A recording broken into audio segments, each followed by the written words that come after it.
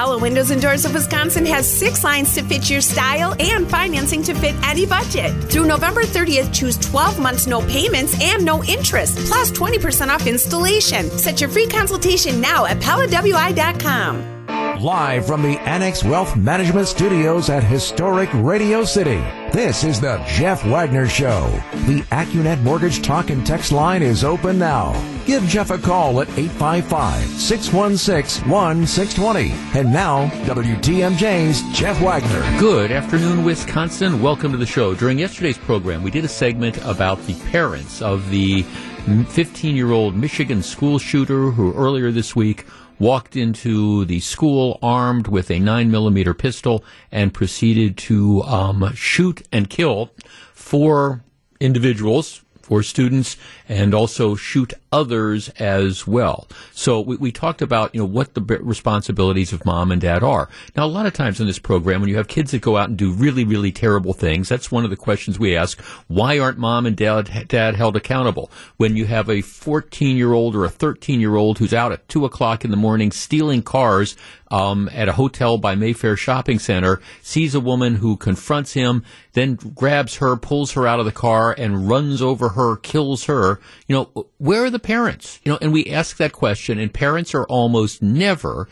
held responsible. Well, that changed today because the district attorney in Michigan has just issued 4 charges of involuntary manslaughter against the parents of the 15-year-old. His name is Ethan Crumley. Their names are James and Jennifer Crumley. 4 counts of involuntary manslaughter in connection with the deaths of the 4 people. For people who want to figure out, manslaughter means that there wasn't an intention of killing somebody, but due to their careless or reckless actions, that contributed to the death of another human being. So the theory the prosecution is going to be using is the parents were so reckless with regard to how they handled their son and how they handled their son's access to firearms that they should be held liable. All right.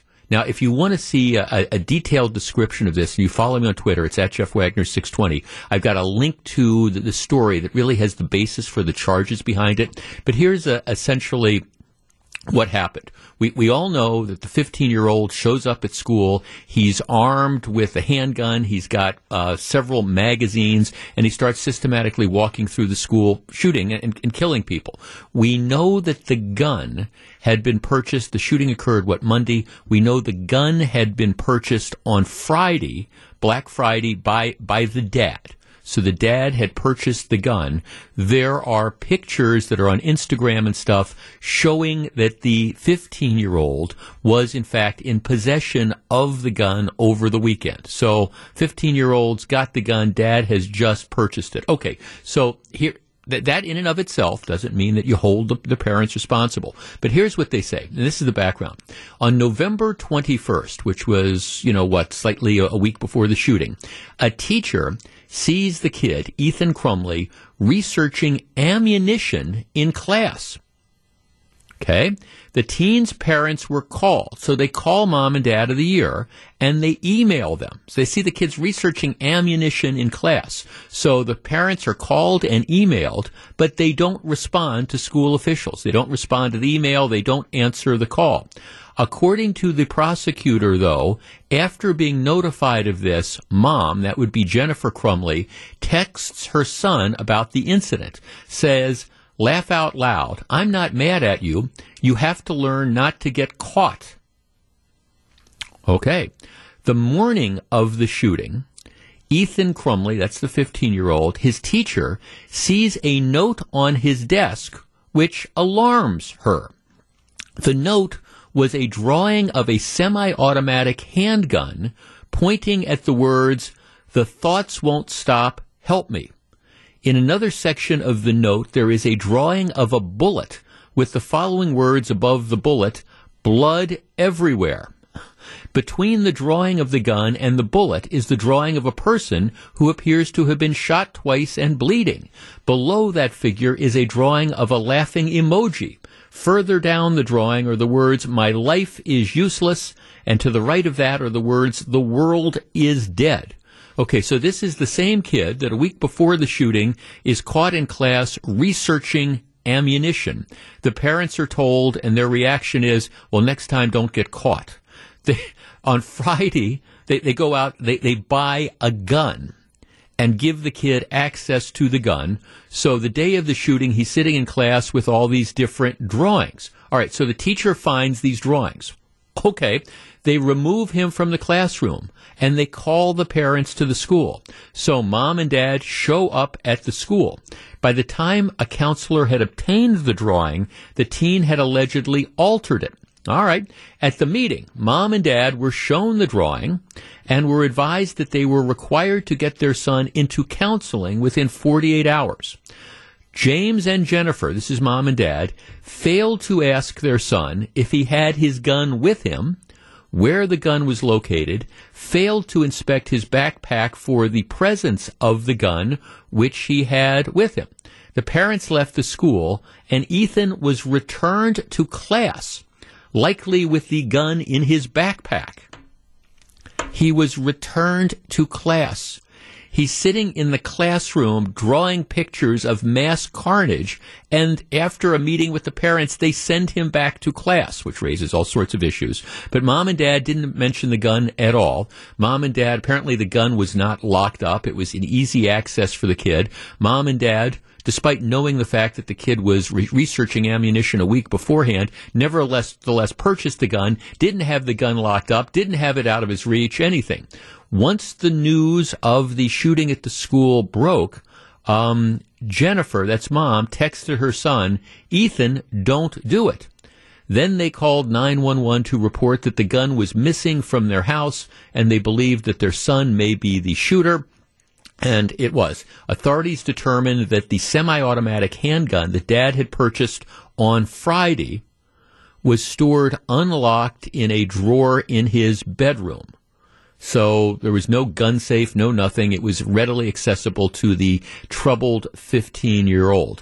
The prosecutor says these charges are intended to hold the individuals who contributed to this tragedy accountable and also send a message that gun owners have a responsibility. When they fail to uphold that responsibility, there are serious criminal consequences. Our number, 855-616-1620. That is the AccuNet Mortgage talk and text line. This rarely happens, that the parents or the firearm owners are held accountable.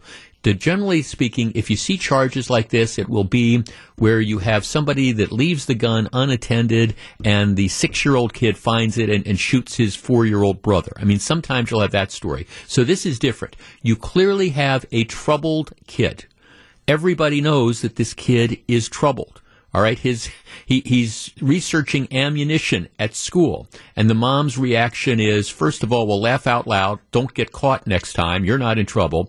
Then a couple days after that, they buy a handgun that the kid has access to, and then when they get whistled in the day of the shooting, told that the kid that's making these drawings indicating that he's capable of mass murder, nobody thinks to check about the gun, nobody wonders where that gun is until after the news of the shooting breaks. Okay, 855-616-1620. I think these parents deserve anything and everything the criminal justice system can do to them. Is it unfair and unreasonable to bring charges against mom or dad? 855-616-1620. We discuss. Back to take your calls. Here's WTMJ's Jeff Wagner. 855-616-1620. Now, a number of people are texting in, raising a legitimate question as well about the school officials. You know what? After the kid is found in a classroom drawing pictures suggesting he's inclined for mass murder. Why do you send him back? Why don't you send him home and decide what you're going to do instead of just telling mom and dad, the parents of the year, well, you need to get him into counseling and within 48 hours? And I think that's a fair question. Another fair question is, why doesn't somebody look in the kid's backpack? And you know, this is all kind of related that, you know, mom and dad apparently didn't volunteer the fact that, oh, we bought a handgun the other day and we don't know where that handgun is. And I guess didn't go home after this meeting and check to see if the handgun, which was stored unlocked in dad's drawer, was in fact gone. It was only after they heard of the shooting. And I do think it's fair to ask school officials, why did you send the kid back to class? Why didn't somebody look in the kid's backpack or something like that? And again, I don't believe mom and dad alerted the fact that, hey, we have just bought a gun and the kid was playing with it all over the weekend. So I don't think school officials are criminally liable, but I do think that there's a lot of questions as to why you just allowed this whole thing to happen. But that doesn't change the dynamic with mom and dad here. And this isn't just a factor of, hey, we have a gun, we have no evidence at all, no indication that the kid is a crazed maniac. And yes, we have a gun, but it's in a gun safe and it's locked up, and it never occurred to us that he might have access to have the key. That's not what happened here. They were on notice that the kid was troubled. They got a gun, brought it into the house a couple days earlier, and they left it unlocked with easy access to the kid and never checked up on it. 855-616-1620. Let's start with Bob in Greenfield. Hi, Bob. Hi, Jeff. I agree with them charging the parents, but I'm sure the parents could never, even if they were oblivious to reality, they never could have imagined this happening. This will be a message to all gun owners to be more careful with their weapons, but I don't know if they should get convicted on manslaughter. I mean, it's just something that they obviously had no idea that this could happen, but well, I don't know. Do you think they have no? I guess that's what manslaughter is all about, Bob. It's the idea that did you behave in such a reckless fashion that somebody's death occurred? And I guess I look at this and say, with all the red flags involving the kid, who in their right mind brings a gun into the household and then just kind of leaves it lying around and doesn't check that the kid might have taken it to school? I guess that's where I start to wonder. It's not, like I said, it's not like the kid, broke into a gun safe and stole something. You clearly knew it was a troubled kid. Yeah, and I guess as far as like the school, I don't think, I guess they could have perhaps checked his bag, and maybe they should have, or they could have sent him home, but I'm sure they were kind of walking on eggshells on what they can do. I mean, obviously the parents had a totally bad attitude about it, but I just can't imagine they had any inkling that this would have happened, or they would have definitely secured the weapon. So I think they should be charged, but maybe found guilty on a lesser charge. Okay. Well, thanks. I mean, again, that's the. I mean, there's not too many lesser charges that are there. I mean, the theory, and it's an aggressive theory by the prosecutors, but the theory that they're going to argue is that with all the facts and circumstances known to the parents behavior was reckless, and it was reckless to a degree that they should have some responsibility based on what the kid did. And I guess I'm trying to think about this, and again, it's like, all right, the kid is caught in school researching ammunition. Mom and dad are notified, and mom and dad's reaction isn't to respond to the school, but it's to tell the kid, well, don't get caught next time. Okay? Instead of saying, why were you researching ammunition? Then mom and dad go out and buy a gun. All right, no problem with buying a gun. They've each got minor criminal records, but nothing that would stop them from being able to legally purchase a firearm. So you buy the gun, but against this backdrop, who in their right mind doesn't take steps to secure the gun? And they didn't secure the gun. And then once you get called into school and you're told that the school is, your kid is like writing notes that suggest he's about to become a mass murderer, apparently nobody thinks to look to see, where is your gun? What has happened to this gun that you've just brought into the house? Nobody, at least that's the best case scenario, is that nobody looks to see. Maybe they did and they didn't mention anything. I'm going to give the parents the benefit of the doubt. But this is so negligent and so irresponsible that it seems to me there is responsibility here. Mary in Waukesha. Mary, you're on WTMJ. Hi there, Jeff. Hi. I do agree with everything you're saying about responsibility and negligence. To me, the thing that you said about when the mother, after she first heard something on the news and called or texted her son and said, don't do it. Yeah. I think that's very telling about there was more going on in her mind. Yeah. About her son than maybe we're thinking about. Right. That's chilling to me. Oh yeah. I mean, once news of a shooting at the school broke, She texts the son and said, Ethan, don't do it. But you're right. There must have been, I agree with you. There must have been all sorts of indications. And then after that, the dad calls 911 to say a gun was missing from his house. Now, I mean, I don't know about you, Mary, but if I had been whistled in that morning and had one of these meetings with my kid where they're saying, hey, your kid is writing these notes indicating he's thinking about a mass murder situation, and I knew that I had just purchased a gun, I don't know about you, but my first step would have been to think, okay, where is that gun? What has happened to it? I'm not going to wait till I find reports that there's a mass shooting before I check to see what I've done with my gun and what's been done with my gun. At least that's me. Absolutely. And I think that they kind of tried to laugh off previous drawings or whatever you had in your news story in the beginning. Ammunition. He was researching ammunition. Yes, that's right. And kind of laugh that off. I don't know. It's a whole different type of parenting than what I'm. Right. Well, exactly. No, thanks for calling. Like I say, there's a lot of, again, blame to go around here. And I do think it's fair to ask school officials, you send him back into the classroom, but didn't somebody look in the kid's backpack? And that's the theory. The theory is he had this gun and all this ammunition in the backpack. I would have. I mean, the idea of just returning him to class. Now, somebody texted me and said, well, the parents refused to take him back home. I don't know if that's true. That's not, at least in the stories I have about the criminal complaint. But regardless, if you're going to, first of all, there's no way in the world I would have let this kid back into class that day. It would have been like, you're writing these notes. You're not coming. We're suspending you, period, right now on the spot. And you're not coming back until we've had a counselor and assessment of things like that. But even if you don't do that, I would have at least been looking at the kid's backpack, but that's the school officials. But that's a secondary sort of thing.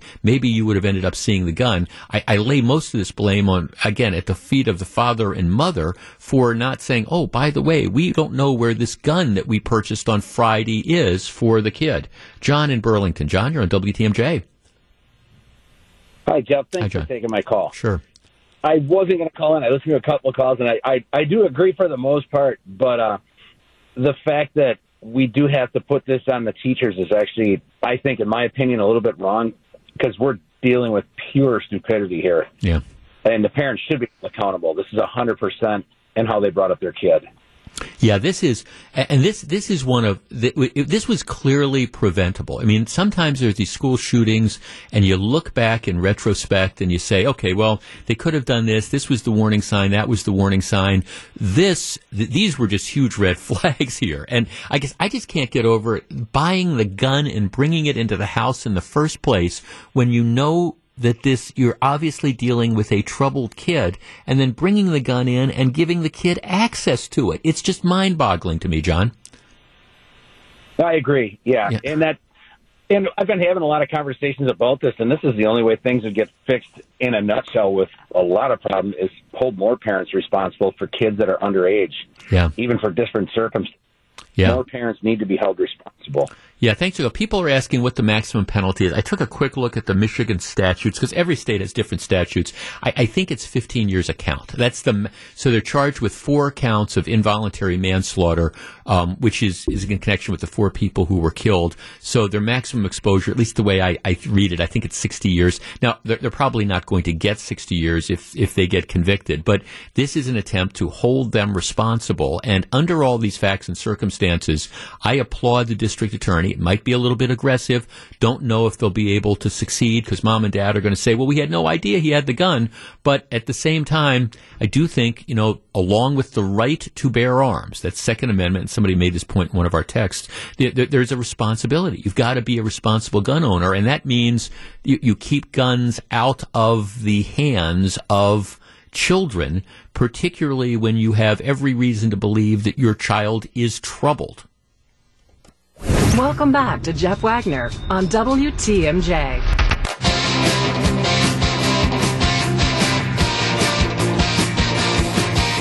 WTMJ, Good Karma Brands, and the United Way of Greater Milwaukee and Waukesha County are asking for your help to support the families directly affected by the tragic incident at the Waukesha Christmas Parade.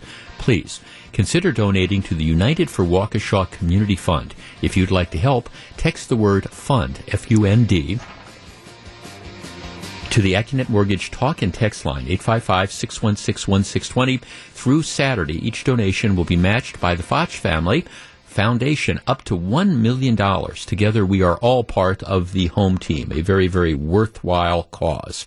All right, as long as we are talking about the Waukesha Christmas Parade Massacre, and that's what it was, after not commenting on this for the better part of 2 weeks, other than issuing a statement saying, okay, my office screwed up, John Chisholm appeared via Zoom call in front of a county board committee to explain what had happened. And the best way I could describe this is he threw a young assistant district attorney under the bus. And there's just no other way to describe it. He said, here's the deal. This was screwed up. I had a young assistant district attorney who showed up here, and, she didn't have access to this. She was busy. She was involved in this trial, et cetera, et cetera. And so she looked and she saw that the guy has been released on a $500 bail. So she just thought, we'll double it and, make it $1,000 bail. And that's it. She was just too busy. It was a mistake. Boom. We have thrown her under the bus. And his basic point is, well, there's nothing really to see here beyond that. The chief judge, her action is to take the court commissioner who set the ridiculously low bail, and he has not been fired, but he has now been transferred. So they're going to send him over to juvenile court, where if he ends up in juvenile court, he'll have the chance to release juvenile delinquents on very, very low or no sort of bail as well. But it's being passed off as a mistake, and we're blaming a young prosecutor who was just too busy and she wasn't paying attention and she missed these facts. Well, I understand that this, in fact, was a mistake, and that's all well and good. But the response from the district attorney is in no way satisfactory because it ignores the fundamental problem. This Darrell Brooks Jr. and his release was not an aberration. By that I mean this is the type of stuff that happens on a daily basis in Milwaukee County, where you have, first of all, matters that are referred to the district attorney's office from the police, and they don't even get to the point where they're charged. There's no process. The district attorney's office decides what we're going to do is we're going to try to avoid charging people with crimes where they might have to go to jail. So you have that going on. Then when they do get these situations where they end up charging people with crimes, and if you follow me on Twitter, at Jeff Wagner 620, over the last week or so, I've sent you links to various stories and reports that have been doing this. It's just flown onto the radar screen where you have people who are out on bail or awaiting charges who commit some other offense, and then effectively nothing happens to them. They're just turned loose again to continue to commit more and more crimes. It's particularly a problem when it comes to domestic assault, domestic abuse cases. I was highlighting a case yesterday. There's a 23-year-old guy who has a lengthy criminal record, and he was awaiting charges for various things, and he's got a no-contact order with his old girlfriend. He shows up at the girlfriend's house. He's violated all this bail. There ends up being a shooting. In this case, he won't leave, and he ends up getting shot, and he's now been charged with all these various bail offenses. But it's another situation where people who are out on bail continue to violate the law, and they're not revoked. To me, this is a one strike and you're out deal. If you make bail, you got charged with criminal things, you make bail, and then you go out and you violate those conditions of the bail, you should be in jail. You've demonstrated that you cannot comply with the conditions of your bail. And yet that's not what they do in Milwaukee County. They go out of their way to not hold people accountable. And then, you get to go out to the East Coast and West Coast and go to these fancy balls, and you get, rewarded for, hey, we're not incarcerating people. In Milwaukee County, the rate of crime is higher than it is nationwide. And it's gotten dramatically worse over the last 5 years. In particular, those times that John Chisholm's catch and release policies have kicked in. So is the Brooks case a mistake? Absolutely. Of course it is. Everybody agrees with that. But if the lesson of the Brooks case is just to say nothing to see here, this was some overworked young assistant district attorney who screwed up, boom, we're running over her with the bus, that's not the takeaway.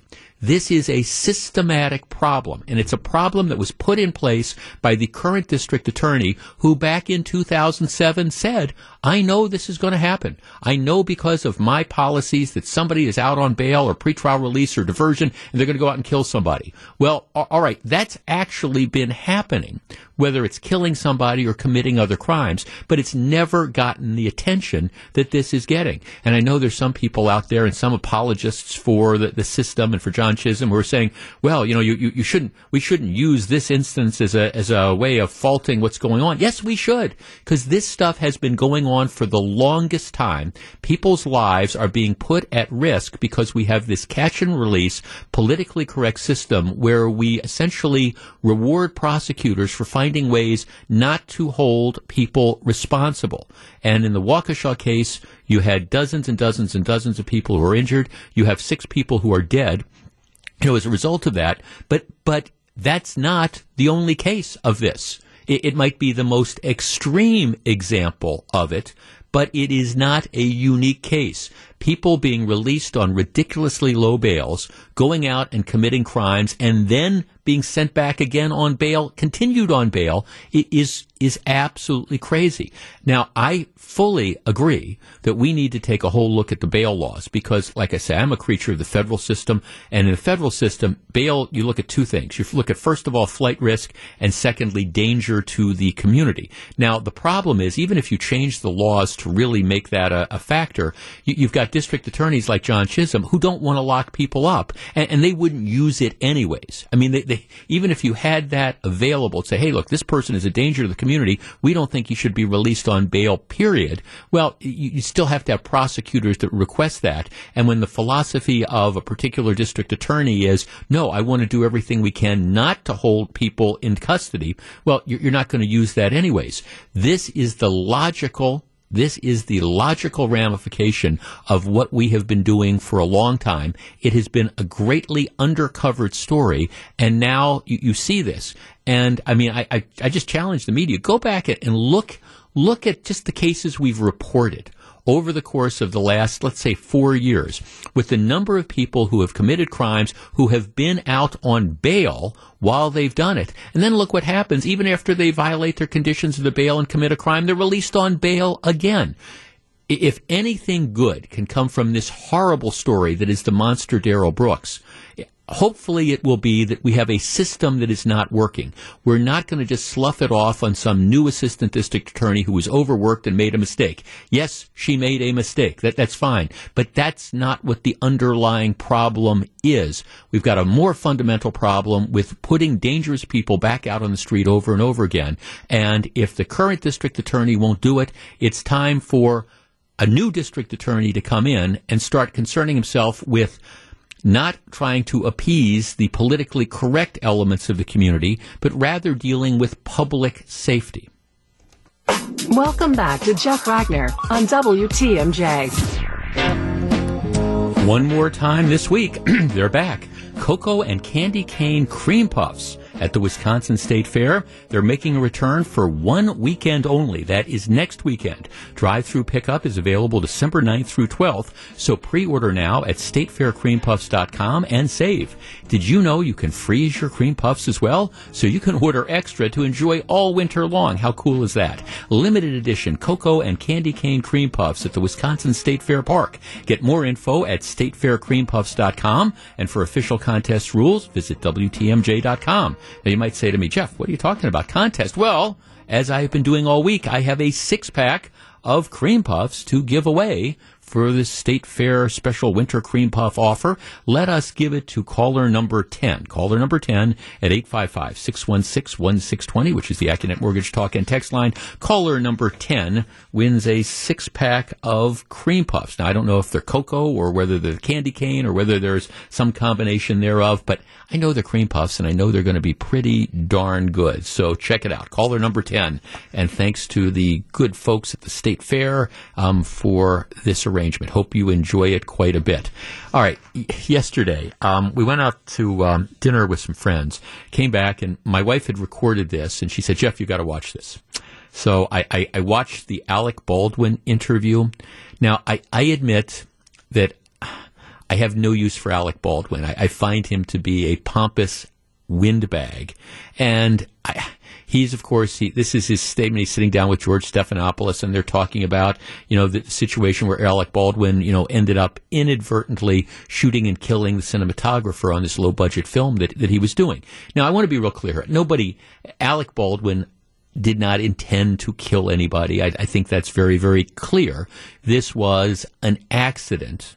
As far as an accidental shooting, there is some negligence. I mean, somebody handed Alec Baldwin a gun on a movie set that had a live round in it, and that's just absolutely inexcusable. And the investigation is going to focus on that. I don't think Alec Baldwin has any sort of criminal liability or anything like that. He just, he was given the gun, he's practicing his quick draw, and the gun ends up going off. Having said that, I watched this, and the lack of responsibility was really just it was just amazing to me, because now the story that Alec Baldwin is telling is that he did not pull the trigger, which I think a lot of people are skeptical about. His story is he let go of the hammer on the gun, where you cock it. He said he let go of the hammer of the gun, and the gun went off.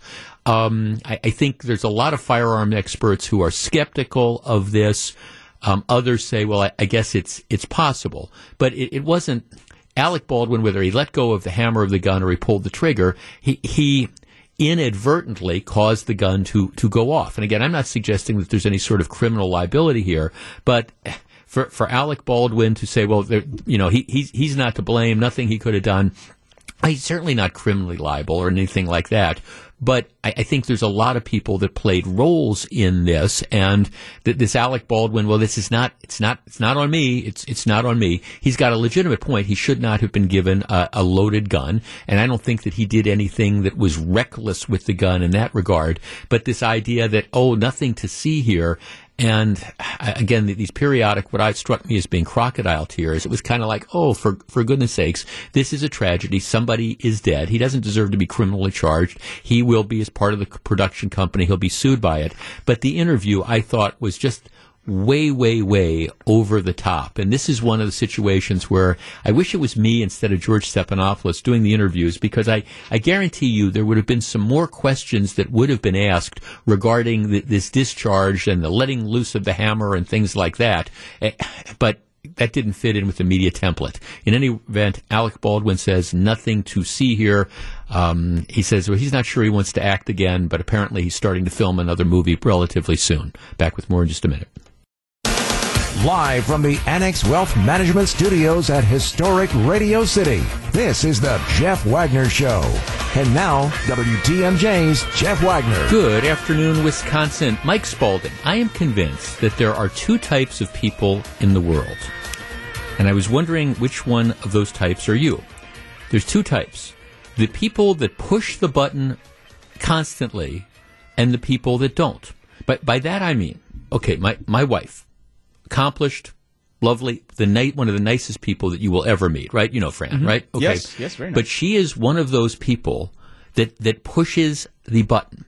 If you've got something mechanical, and you're supposed to push the button once to do something, all right, she'll push it once, and then if it doesn't do exactly what she wants it to do, she keeps punching it over and over again. And many of her friends are like that. And sometimes when they get together, it's like, okay, this isn't working. Here, I'm going to push the same button. And so what ends up happening is that the thing gets totally and completely screwed up. And like, for example, last night, come to bed, we've got one of those sleep number beds. Mm-hmm. And the mattress is like really, really firm. And she says, I did something with this, and the thing isn't working. And she's like been punching the button button on the Sleep Number thing. And I'm looking. It took me about 15 minutes because after you've punched it the first time, you've now got it off onto some other weird setting, and then punching it repeatedly over and over again not only is it not solving the problem, it's making it worse because now you're changing all these other settings, and it's kind of like, okay, just happened a couple weeks ago. She's got an iWatch. And she was actually out. We were out with like friends of ours. And so something happened with the iWatch and she starts pushing this button. Next thing we know, the thing is upside down. You can't enter the password. So her friend Patty says, here, let me take a look at it. And she starts pushing the button. And it's just, I don't have an iWatch. I couldn't save this one. They go you take it into the Apple store and the guy looks at it in 10 seconds and says, well, yeah, here's why. Because when you kept pushing the button, you got it off this setting onto this one, and next thing you know, you got it reversed on the wrists, and it's upside down, and it's like, I guess I don't understand, because for me, if you push that button the first time and it doesn't work, rather than just pushing it over and over again, you want to take a step back and figure out what is going on. Okay, so do you push the button? You know what I'm talking about? Yeah, I 100% know what you're talking about. I am a not push the button person. I will push it. If I push it once, it doesn't work, I will try it again and like really focus all of my energy to make sure my finger pushes it correctly. But after that, no. Right, yeah. And then you think, okay, are the batteries maybe worn out or something? But no, it's obviously you push the button. It doesn't matter what electronic device it is. And a lot of times it just, when you start pushing it over and over again, all you're doing is getting it into some like weird avenue. I don't even know. I had no idea on this particular remote for the Sleep Number bed. I have no idea where we were. I mean, it was just in some like, it was like doing stuff that I have no idea, features that we don't have on the mattress and things like that. I have no idea how it got there, other than if you push the button 8 or 10 times, you start to go down this rabbit hole. And ultimately with this one, I was able to get it back. But it's like 1 o'clock in the morning, and I'm sitting there like, look, because it's become a quest. I'm kind of looking at this figuring, okay, I should be able to figure this out. And I was. The iWatch I was completely lost on. I do voluntary IT work for my parents because they do not live by us. So everything we have to do is over the phone. And they are both very much continued to push the button person, or if it's the laptop and it freezes, like, should I close the top and then open? Like, they'll try every single thing to try and reboot it, except for, like, waiting for a couple of minutes, holding on. Like, they're the worst at it, and I keep telling them. Right, that's exactly it. You got, okay, the TV remotes are like that. And now, I mean, it is, okay, so if you've got, let's say you've got the cable TV thing, for those of us who still have cable TV, and then you've got, your regular smart TV. So you've got a couple different remotes. For example, like if I want to watch streaming stuff, I use the one remote through the TV. If I want to watch cable stuff, I use the other remote. Now maybe there's ways you can put it all together. I don't do that, but yeah, you have to know what you're doing, because if you take this remote and you just start pressing buttons, pretty soon you're just history. Yeah, then you need Spectrum to come over, because there's no saving you after you're there. Well, that was it with Fran's iWatch. I mean, I said, well, let me see if I can figure this out. And I don't have an iWatch, so I had no clue. And then she was explaining to me that the guy said, yeah, somehow when you kept pushing this button, you got it from a left wrist to a right wrist. So that's why the thing was upside down. And you pushed this other button and you deactivated the password feature. And I'm going to deactivate it. I have no idea it has any of this stuff, which is all the reason not to push the button. Yeah, absolutely. So the software we use to edit audio in the newsrooms, a little behind the scenes, we have people that we work with who are button pushers. And, the software is it's older, it's finicky. Yeah. And so if you're just clicking audio and moving everything around, all of a sudden your whole workspace is going to be a disaster. Right. And that happens about once a week. Okay, thank you. I'm getting swamped with text here. 855-616-1620. We have a little bit of fun here. We got some other serious stuff. But it is, I do believe, we hear, and I'm not trying to be sexist about this, because this could be, it could be a man thing versus a woman thing, or it could just be individual personality types. But I really do believe that there are two types of people in the world. There are the people that push the buttons repeatedly, and there are those of us that don't. 855-616-1620. Do you know what I'm talking about? And are you a button pusher or no? Here's a text. Jeff, my gosh, I can't stop laughing at the button pushing. I am guilty of this. I know it. Jeff, it's like people that punch the elevator button over and over again. It's not going to come any faster. Yeah, that's right. Jeff, the reason why it didn't work after she pushed the button a million times was that she didn't sweat at it, too. You know, this kind of always works. Just relax. Let the husband do it. 855-616-1620. Jeff, pilots are split by those two types of personalities as well. I keep telling some of my coworkers to press the button for wait for it to do its thing before you press another button. Well, there is the element of that. Jeff, I'm dying laughing right now. This is so me, and my husband gets so annoyed at me. Is this a guy-gal thing?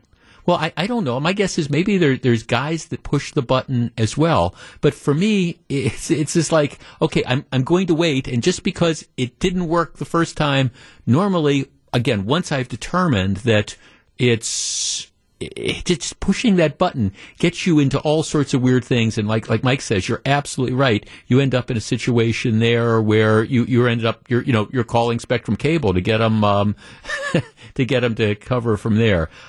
Jeff, I quickly go from button pushing to button punching.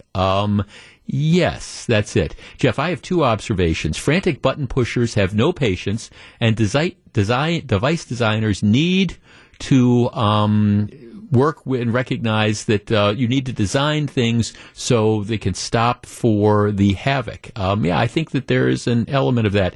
Jeff, I am a button pusher, but I am learning to patiently wait. Yeah, that's it. I think you've got that there. There's no question about it. It's one of those kind of things that I think, I don't know if it's men are from Mars or women are from Venus, or it's just there's button pushers in the world and there's people that don't push the button.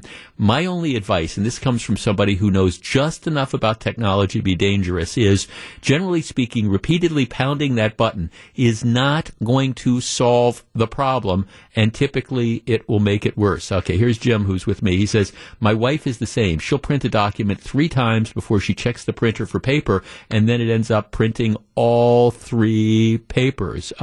Jeff, my wife bought 2 extra airline tickets because she likes to push the buttons. Yeah, that's a thing where, like, you're on the computer and you've ordered the thing, and they say, don't hit refresh until, after this thing processes. And then you find the people that end up hitting refresh because they chose not to wait. Jeff, button pushers need not apply to tech support jobs. It's just wait for the thing to end up doing its job. In any event, bottom line is we worked our way through it. The iPhone watch works perfectly now. We needed tech help for that.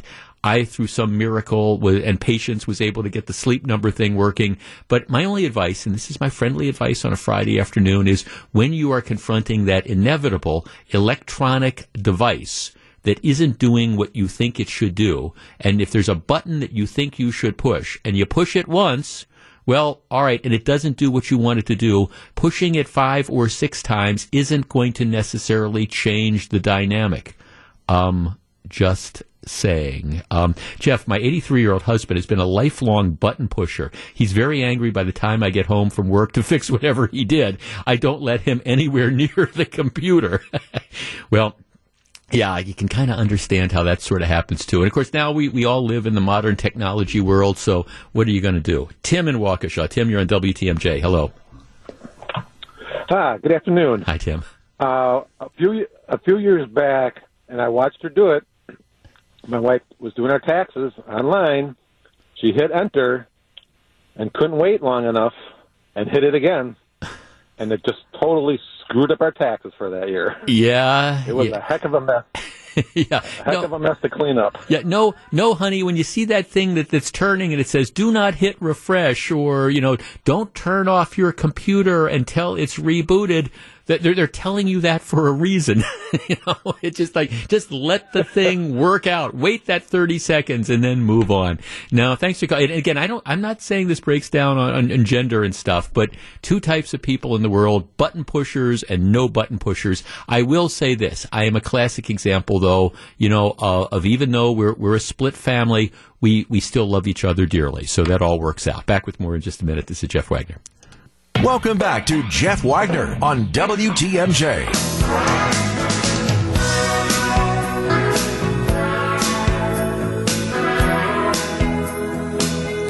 There's an interesting editorial in the Madison papers today, State Journal. It caught my attention because there's a lot of people out there who are what I call inflation deniers. And again, these are people who want to say that it's no big deal, and the fact that prices are going up radically, that we shouldn't worry about that, and you shouldn't hold Joe Biden responsible. And that's a whole different question.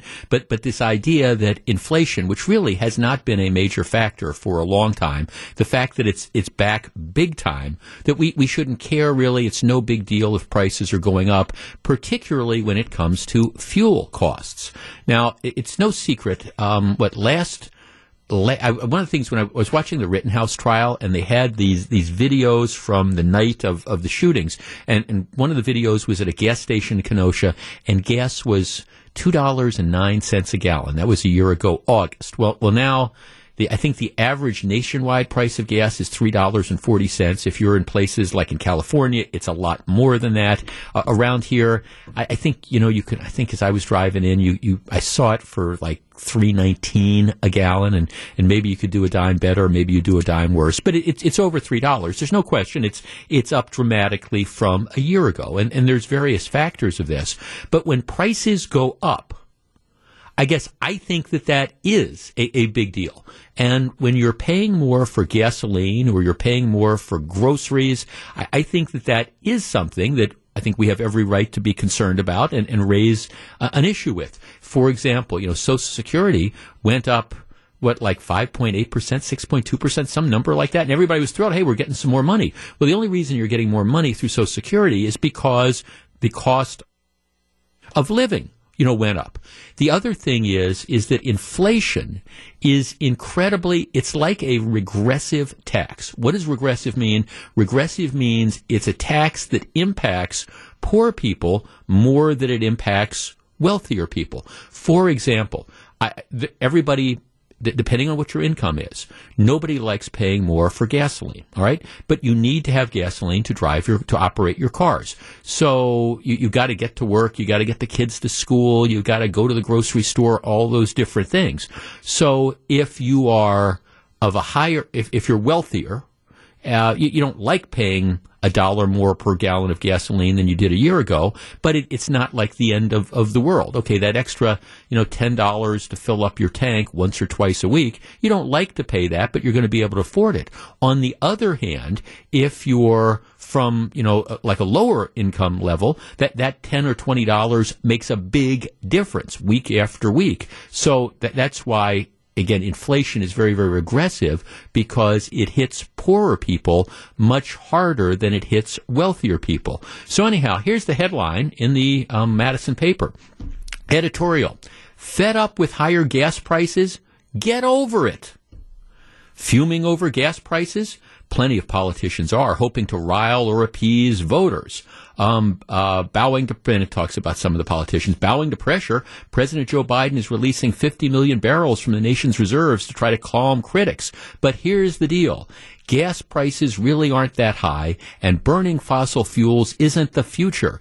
Increasingly, spewing carbon pollution into the air is going to cost more because of the damage it poses to our climate. And then it goes on. But the bottom line is, if you're complaining about high gas prices, get over it. We want high gas prices because high gas prices will encourage more people to go to electric vehicles. So that is a good thing. And in the interim, I don't know, if you're paying her $1 or $1.50 or $2 more for gasoline, well, just figure out how to live with it. Our number is 855-616-1620. That is the AccuNet Mortgage talk and text line. I swear, attitudes like this just make my head absolutely want to explode.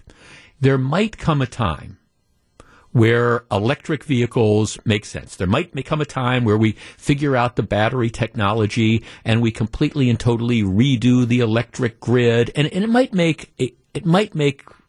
be a time, and undoubtedly there will. It's not going to be today. It's not going to be tomorrow. It's not going to be 5 years from now. I don't think it's going to be 10 years from now. But there will be a time when, the costs and the ability to buy electric cars, and they'll be efficient and they'll work. And that'll be okay. But in the interim, we're going to be using the internal combustion engine. And to tell people, just get over it, if it costs more money to drive, I'm sorry. I don't think that that's the right attitude. I think people have every right to be unhappy with high gas prices and to reach a point where you're saying, okay, what is going on here? Because again, if your standard of living, even if you get a raise, if it ends up getting completely eaten up by the higher cost of inflation at the gas pumps or at the grocery store, that raise really doesn't mean anything. You're not bettering your standard of living. All you're doing is just kind of running in place. 855-616-1620. You're listening to Jeff Wagner on WTMJ. Yeah, I mean, this whole thing with gas prices and this idea that, well, just get used to it.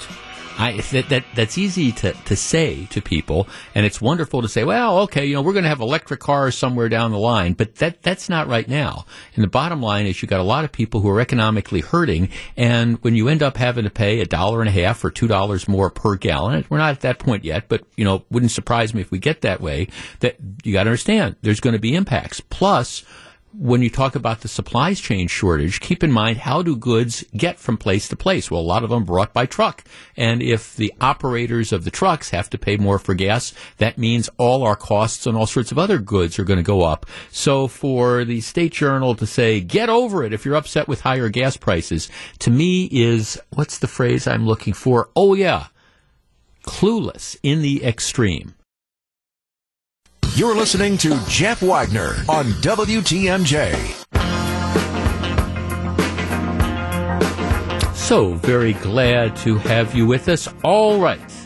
We now know that we are once again in our COVID panic because there's a new variant that's out there. It was discovered, or at least it was reported on last Thursday, and we're finding cases in the United States. My guess is that there's been a lot of cases in the United States. It's just we haven't known about it because we haven't tested for different variants. Typically, when it comes to COVID, you go in to have a COVID test. They don't test as a general rule to find out whether you have regular COVID or Delta or Omicron or something else. You get a report back that said that you had a positive COVID test. But okay, so right now we are in this panic trying to deal with the latest variant, despite the fact that nobody really knows anything about the variant. I mean, nobody knows whether or not the conditions are worse or less worse than Delta. We don't know, is it more transmissible? Is it less transmissible? We don't know if your prior immunity covers it or not. We don't know if getting the vaccine stops this or not. I guess it does. But so we just don't know any of these different things. But we're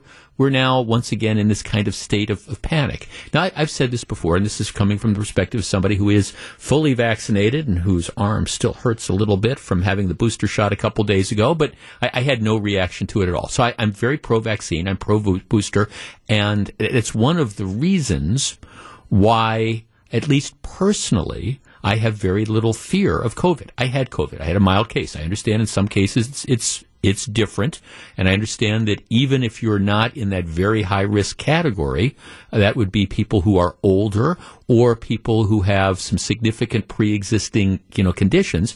Nobody wants to get it. I appreciate that, but I honestly, having had COVID, having been fully vaccinated, having had my booster shot, COVID is not a major concern for me. It's just not. Now, I understand if I had a different sort of health situation, it might be different. But for the vast majority of us, if you get yourself vaccinated, you get your booster shot, and you're not in one of these really high-risk categories, it's not going to be a controlling, at least in my opinion, for me, it's not going to be a controlling, life-altering sort of situation, because I think I've done pretty much everything I can do to responsibly, take care of this. Now, obviously, if I was 25 years older and I had some significant underlying health condition, you might have to take different precautions, no question about it. But I'm afraid that's what the new normal is going to be moving forward. I think people are going to just have to recognize that COVID is going to be with us for the foreseeable future. I don't think there's any question about it. And we're going to see spikes in COVID in different parts of the country at different times of the year, just like you have the flu season. And I understand COVID isn't the flu, but when right now, especially in certain parts of the country, you're seeing a spike in COVID cases because, again, the weather's starting to turn colder, more people are congregating together indoors, and COVID is more likely to spread indoors. Bottom line is, if you look at the numbers, if you are vaccinated, you are much less likely to get a breakthrough case of COVID. Not saying it can't happen, but you are statistically much less likely, and overwhelming statistics show that if you do get one of those breakthrough cases, if you're fully vaccinated, you're not at all likely to have to be hospitalized or die. So that's the argument for the vaccinations that are out there. Get it, and you're essentially not fully and totally protected, but you've done pretty much all you can do, I think, to minimize the consequences. But until we either reach herd immunity, which isn't going to happen anytime soon, or you can convince everybody to get vaccinated, and I just don't think that that's going to happen. I think people have made the decisions, and you can think it's a bad decision or a good decision, and I understand I have some of you out there who think that the government should line people up and go door to door and should forcibly administer vaccinations. I know some of you think that way. I don't. I think that, people need to be allowed to make the decisions for themselves and then recognize that there are consequences for some of those decisions. And one of the big consequences is if you are not fully vaccinated. If you're not vaccinated, you have a much greater chance of getting COVID. That's the truth. And you have a much greater chance of having a bad result from COVID. So to me, that would be the argument about why people should decide to get vaccinated. But no, I don't believe that the government should line people up and force everybody to get vaccinated against their will. Sorry, I just don't agree with that. But there are consequences now, even for people who are fully vaccinated, because that's what a lot of the guidance is. Even if you're fully vaccinated, even if you have the boosters, we think you should wear masks if you're indoors. And again, part of the question is, well, okay, is that counterproductive? Because we're telling everybody, get fully vaccinated, get the booster shots, and maybe you won't need to do all those things because you have done everything reasonably to protect yourself. One of the other things that's out there, though, has to do with the idea of international travel, and this is where I want to get.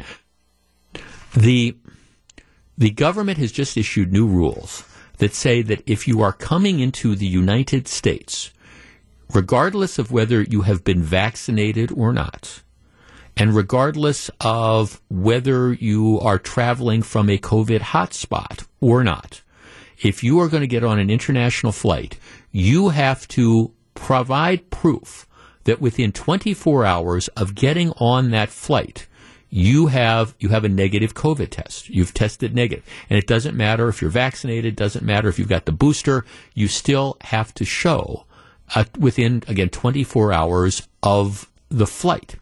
Now, when we were on our river cruise in Paris a few months ago, the rule was to get back in the United States, you had to have a negative COVID test, but you had 72 hours. Now, in our case, I think the flight back was on a Sunday, and it was the Friday night. They brought a pharmacist onto the ship. They did all the testing. And so by Saturday morning, now we were leaving Sunday, by Saturday morning, everybody pretty much had the results. So we knew that in advance, and we made the arrangements. But you had 72 hours, 3 days, to work with this. Now you only have 24 hours. Our number, 855-616-1620. That is the Accunet Mortgage talk and text line. Knowing that you're if you are coming back into the United States, so you're engaged in foreign travel, knowing that you're going to have a negative result and it's only going to be good for 24 hours, does that make you less likely to consider international travel? 855-616-1620. That's the Accunet Mortgage talk and text line. Now, in our case, we were with a group on a ship, and the ship made arrangements to bring, again, a pharmacist in, and so you just set up appointments, and every 10 minutes you went down and you got the nasal swab and you got the test, and you gave them your email, and you got the results, and they came in probably Oh gosh, I had the QVC thing probably in 12 hours. We did have a couple people, thankfully not with our group. It got screwed up just because there were like the wrong email addresses, and it did take the better part of a day or two to get the whole thing straightened out. Now with these new rules, if you don't have a day or two, I mean, if there's any sort of problem at all, you're not getting on that plane. 855-616-1620. That is the Acunet Mortgage talk and text line. These are the rules. Now, thankfully, the CDC and the Biden administration haven't gone as far as some people wanted them to do, which is impose other requirements, like if you come into the country, you have to quarantine for 7 days. That's not a rule yet, and I stress yes, yet. But this 24-hour requirement, does it make you less likely to travel internationally? 855-616-1620. We'll discuss in a moment. Welcome back to Jeff Wagner on WTMJ. 855-616-1620, which is the Acunet Mortgage talk and text line. The rule has been, up until now, that if you're coming back to the United States from traveling abroad, you need to have proof that you have, it doesn't matter if you've been vaccinated or not, you need to have proof that a negative COVID test. But up until now, you've had 72 hours. The Biden administration has now changed it to 24 hours. And as a practical matter, I think, candidly, that as somebody who went through this, just a couple months ago, 72 hours, I understand. First of all, this is, if you're traveling internationally, it's something that's hanging over your head, because you're sitting there saying, well, okay, I don't think I have COVID, but what happens if I test positive? Now I'm stuck overseas for an extra week, quarantined in some hotel in Paris, which I don't think is going to be as glamorous as people think it might be, and I'm going to miss my flights, and I'm going to have to do all this. That's a pressure to begin with. But now this 24-hour window instead of 72 hours, I just wonder whether it's logistically possible and whether this is going to affect people who just make a decision saying, look, I 24, I don't want to have to worry about this, and I don't have to worry about if I'm flying back on a Sunday, finding a place, if I've got a flight at 9 a.m. on Sunday or 9 a.m. on Monday, starting, on Sunday, I'm going to travel around and try to find some place that can do a COVID test. And what happens if I get a positive test and I don't think I've had it? I don't have enough time to get retested for this. I'm just not sure how workable this is going to be, and how it might cause people to just simply say, okay, I'm not going overseas for a while. Michael in Fond du Lac. Michael, you're on WTMJ. Yes, hello, Hi. Jeff. What do you think? Okay, well, my situation is, yes, my wife is from Colombia, and we visit often. She has some family down there. So we were there about 2 months ago, and we had that 72-hour rule, and that was very workable. Yeah. I mean, it was a bit of an inconvenience, but it was workable. But this time, my wife is there right now, and I'm flying Sunday morning, and we're coming back the following Monday. And what I have to do now is, my wife is down there seeing what she can arrange, but we have to find a testing site or a clinic that's going to be open on Sunday. Yes. Because we only have 24 hours. So, of course, that's something that is an inconvenience and we have to worry about. And we're going to have to scramble, and we may have to get up very early on Monday morning to get to a place and get tested. So right, and then there's always the issue about the turnaround. Because it does take a while to, get, okay, so you get the test, and you get the test results, and then they end up putting it into the system and stuff. I mean, I just wonder if logistically we're prepared for this, and how much of a problem it's going to be. And in your case, Michael, I mean, obviously you're going to go regardless, but if there's people out there who are considering like optional international travel, I wonder if some people might say, this is just too much of a hassle right now. We'll wait and see what happens 6 months from now or a year from now. I'm sure that's going to be the case. And if I didn't already have my ticket, I would certainly consider not going and waiting. Yeah. And I actually called up the airline and to see if I could have my flight postponed or just have the credit for a flight at a future date, which they're not willing to work with me right now. Yeah. So, well, I'm going to go. My wife is there. I'm going to go. So well, sure. Yeah, I think a lot of people are not going to go. That's what I think. Yeah. No. Thanks for well, and that's it. And again, I mean, there's. Maybe what you're going to see is maybe you're going to see a lot of the airports that are going to set up like some of the quickie testing sort of things. And I mean, obviously we're going to try to adapt, but his was exactly the situation that I'm thinking of. When you only have I will tell you, it was a concern for people on our trip. Now, thankfully, nobody tested positive. And like I say, the cruise line worked this out. But I'm trying to think if it was just, you and your spouse, you're taking a tour of Italy or something, and you've got to have it 24 hours beforehand, and your flight is leaving at 9 o'clock on a Monday morning, and then, I don't know where you are in Italy, but you're running around trying to find a place that's going to be able to do that. 72 hours, I understand. It's not so much the question of having the tests. It's that short period of turnaround that I wonder how practical it's going to be. Mike in Illinois. Mike, you're on WTMJ. Good afternoon, Jeff. How are you? Real well, thank you. What do you think? Well, I'm not a big international traveler, but I suppose, if you're taking a trip internationally, like you were saying, there's a lot to do before you leave. And I guess, a one-time hassle like that, I would go through it. But when did they implement this 24-hour rule? Well, it's just, did it go into effect this week? They just announced it 2 days ago, so maybe it goes into effect Monday. I'm not sure but they just rolled this out. Okay, so I have a friend that goes to Europe once a month, and I don't even think he knows this, but that is going to be a major inconvenience because he always tells me, because he also has to get a test before he goes to Europe.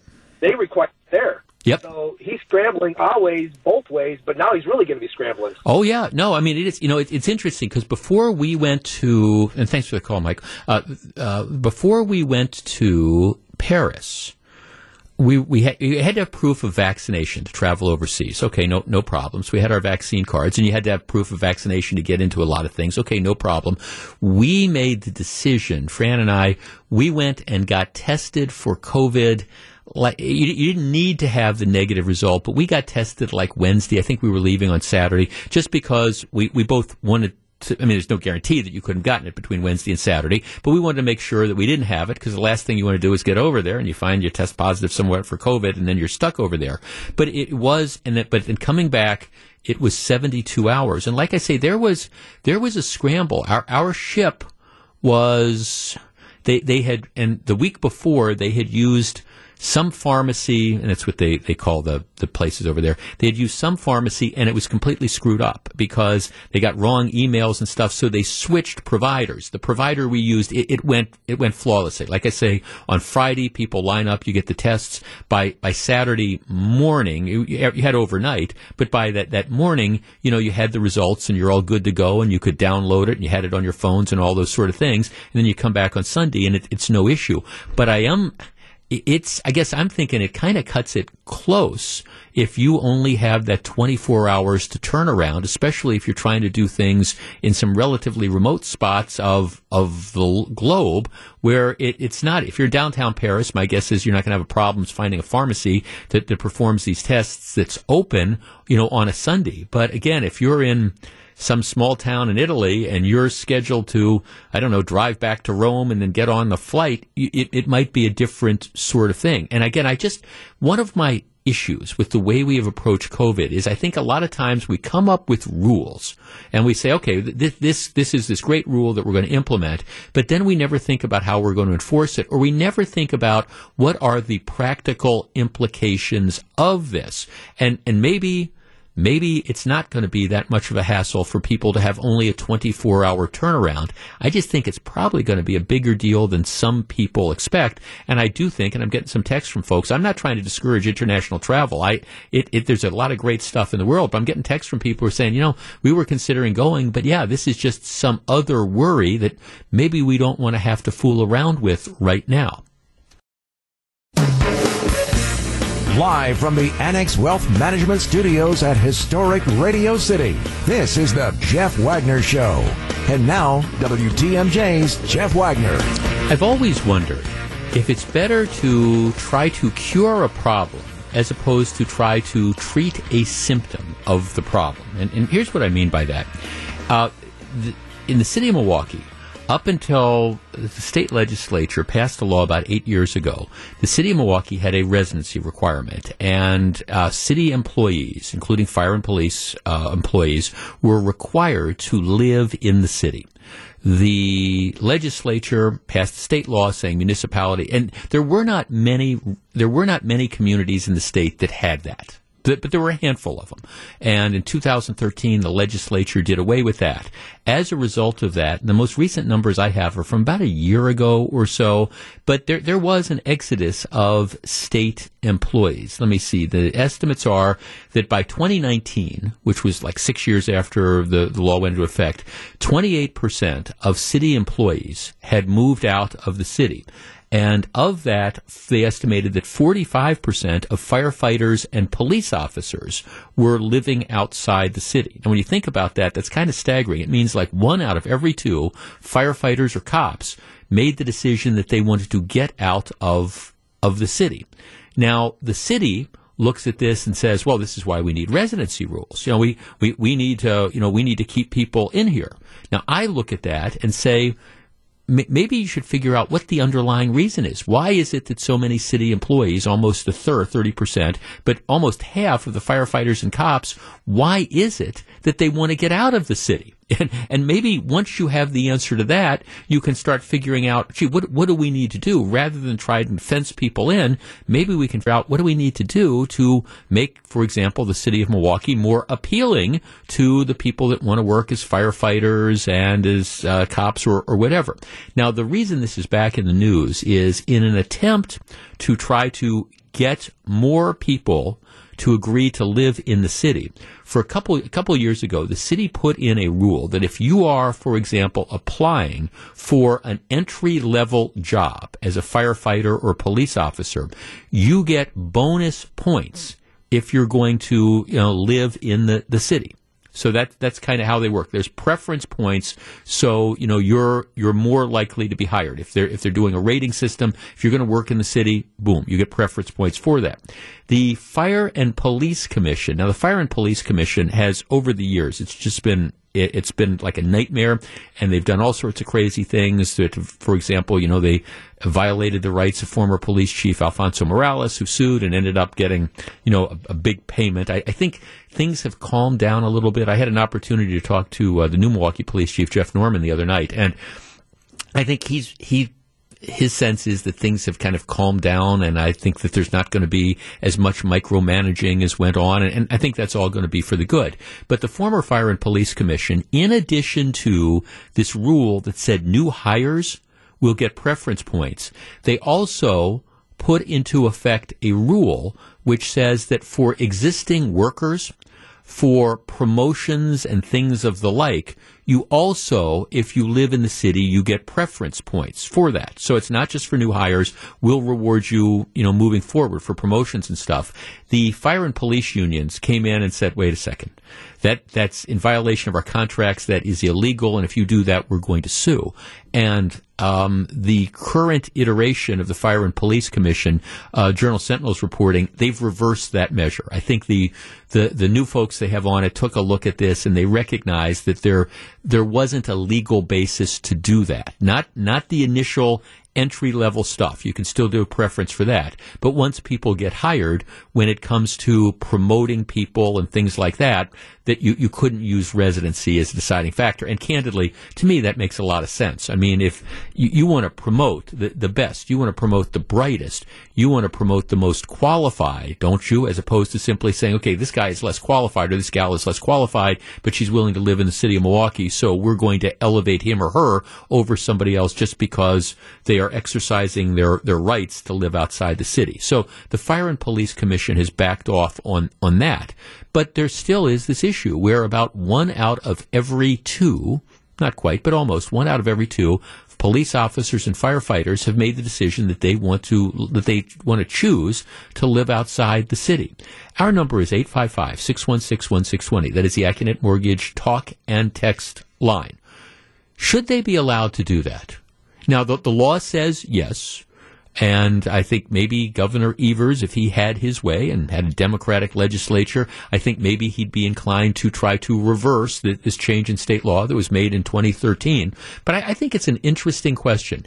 Should employees be forced to live in the city within which they work? And once again, most municipalities, even before this law, most municipalities did not have a residency requirement, that you could live anywhere you wanted. Now, candidly, a lot of people like to live as close as they can to where they work because, you don't want to have long commutes or things like that.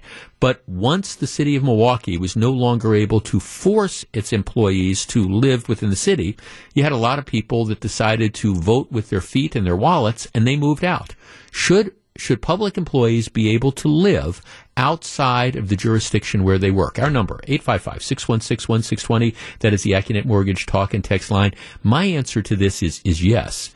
And again, I think the larger question is, rather than people complain about the fact that you've got almost 1 out of every 2 cops and firefighters who wants to live outside the city, maybe the inquiry should be, why is that? What is going on? What is driving this exodus to the suburbs? And maybe if you fix that, you don't have the problem. Is it the public schools? Is it the tax structure? Is it the crime? I mean, what is going on that is driving the fact that people want to move? And maybe rather than complaining about the fact that people are in fact moving, maybe you should say, okay, let's try to figure out how to make this more livable for the people that are working in the area. 855-616-1620. We discuss. This is Jeff Wagner on WTMJ. 855-616-1620. Renee in Milwaukee. Renee, good afternoon.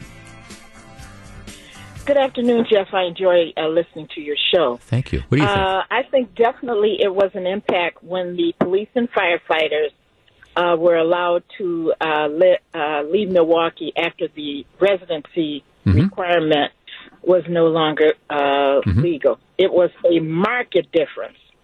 The ink wasn't even dry on the paper before my neighbor moved out. I had firefighters who lived on the corner of my block, and they moved out. They were excellent neighbors, good citizens. And yes, we have a lot of other problems at the root. However, it could not help if the police, those that want to come, unless it's, required by law, if they would choose to come back to the city of Milwaukee and help it. This is a beautiful city. I was born and raised here. Why do you think, Renee, it was that your neighbors decided to bail as quickly as they can? Once those rules went out of effect. And I take issue. You're very articulate. I take an issue with that term bail. Because they left. You're clearly one of the. If you let me talk, I'll be respectful to you, sir.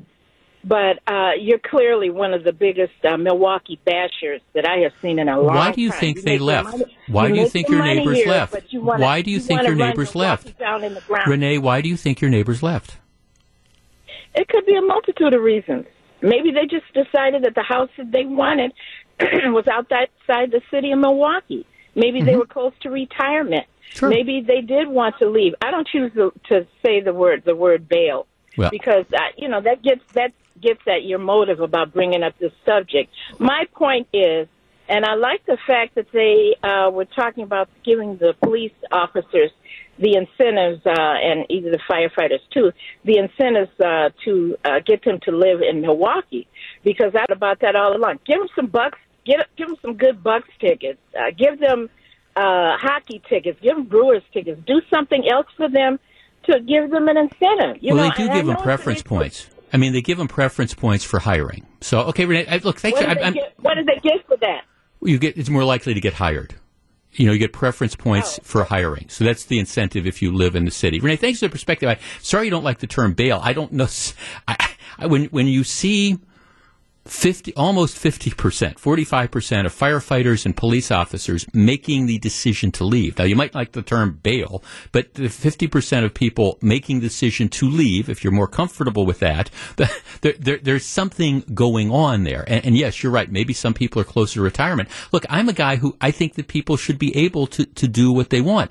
But with all due respect, you've got your head in the sand if you don't think that there is some underlying reason why all of a sudden almost 1 out of every 2 firefighters and police officers over a period of 5 or 6 years that they decide to leave, if you prefer that as opposed to bail, but they've left. So it's not all because of retirements. Now, I understand that there's all sorts of reasons that might be going on. It is the school system. I think, if you have kids, There are some very fine schools in Milwaukee public school system, but in general, I think that you maybe figure, hey, I move into the suburbs, I can have access to a better school system. You can maybe get more property, bigger lots or things like that. Crime is certainly a factor. Let's just be honest with it. But I think we stick our heads in the sand if we figure the reason that we have so many city employees that are leaving the city as quickly as they get the chance to do it, if you don't think that there's some underlying issues that need to be dealt with, I think it's just, again, you're trying to pull the covers over your head and pretend that there's nothing to see here when there really is something to address. And that's my only point. Look, here's the reality. The legislature right now, they're not going to go back and reinstate a residency requirement. Okay, that's just flat not going to happen. So if the powers that be in Milwaukee decide that they want to try to make it more attractive for people to live there, maybe they need to have an honest conversation and figure out why it is that the employees were leaving. And again, maybe it's property taxes, maybe it's these things. I understand there's all sorts of good stuff going on in Milwaukee. You've got these new entertainment venues that they're going to be building downtown. But let's face it, there's a lot of issues, significant issues in Milwaukee, starting with crime. That's one of the things that I am obsessed with. But crime, high taxes, struggling school system, all those things, and you've got a lot of the public employees who want out. 855-616-1620. That's the AccuNet Mortgage Talk and Text line. Steve in Milwaukee. Steve, you're on WTMJ. Hello. Steve. Steve. Okay, let's take a quick break. Back with more in just a minute. This is Jeff Wagner on WTMJ. Now, I was just looking at the crime statistics here. Cars this year, so far this year, 9,686 cars stolen in the streets of Milwaukee.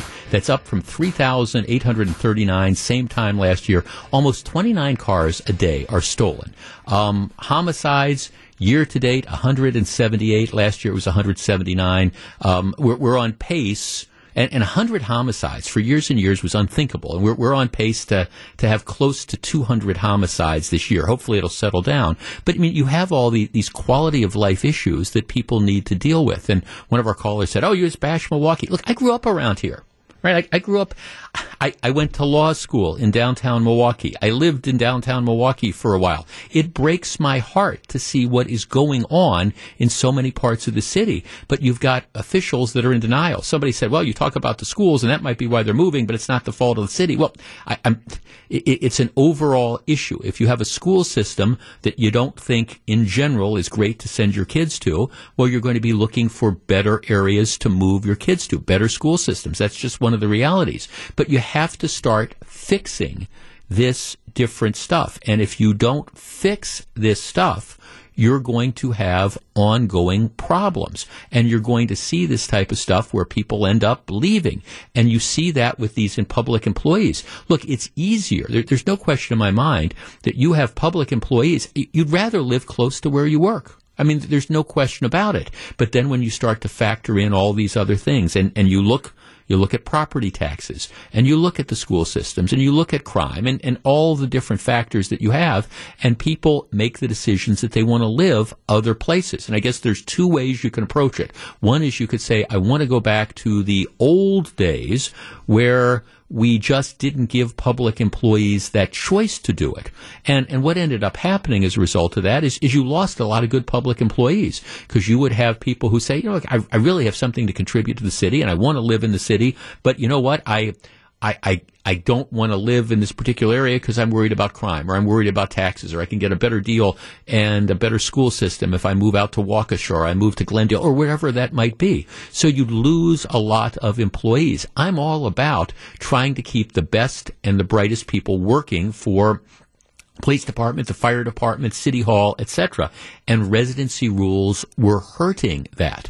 So given the fact and the reality that we're not going to have residency rules anymore, at least not for the foreseeable future, to me, what you need to do is have task forces figuring out how is it that we can make these communities more attractive to people? And yes, I understand that you can put a Band-Aid on the wound by saying, okay, we're going to give you preference points and we're going to make it more likely that you get promoted. And the Fire and Police Commission has, I think, rightly abandoned that idea because they're afraid that if they get sued, they're going to lose that.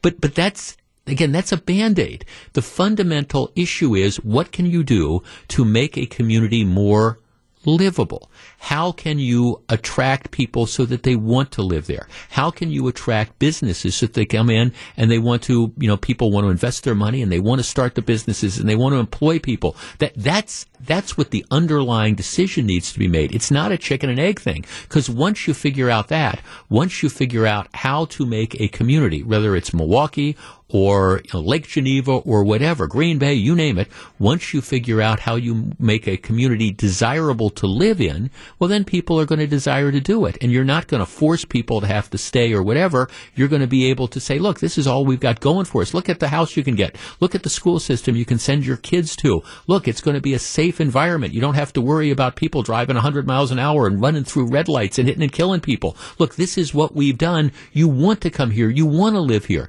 That's what you need to work at. Attract people, create a desirable situation, and people will follow. When we come back, we'll find out what John and Melissa have on their minds on Wisconsin's Afternoon News.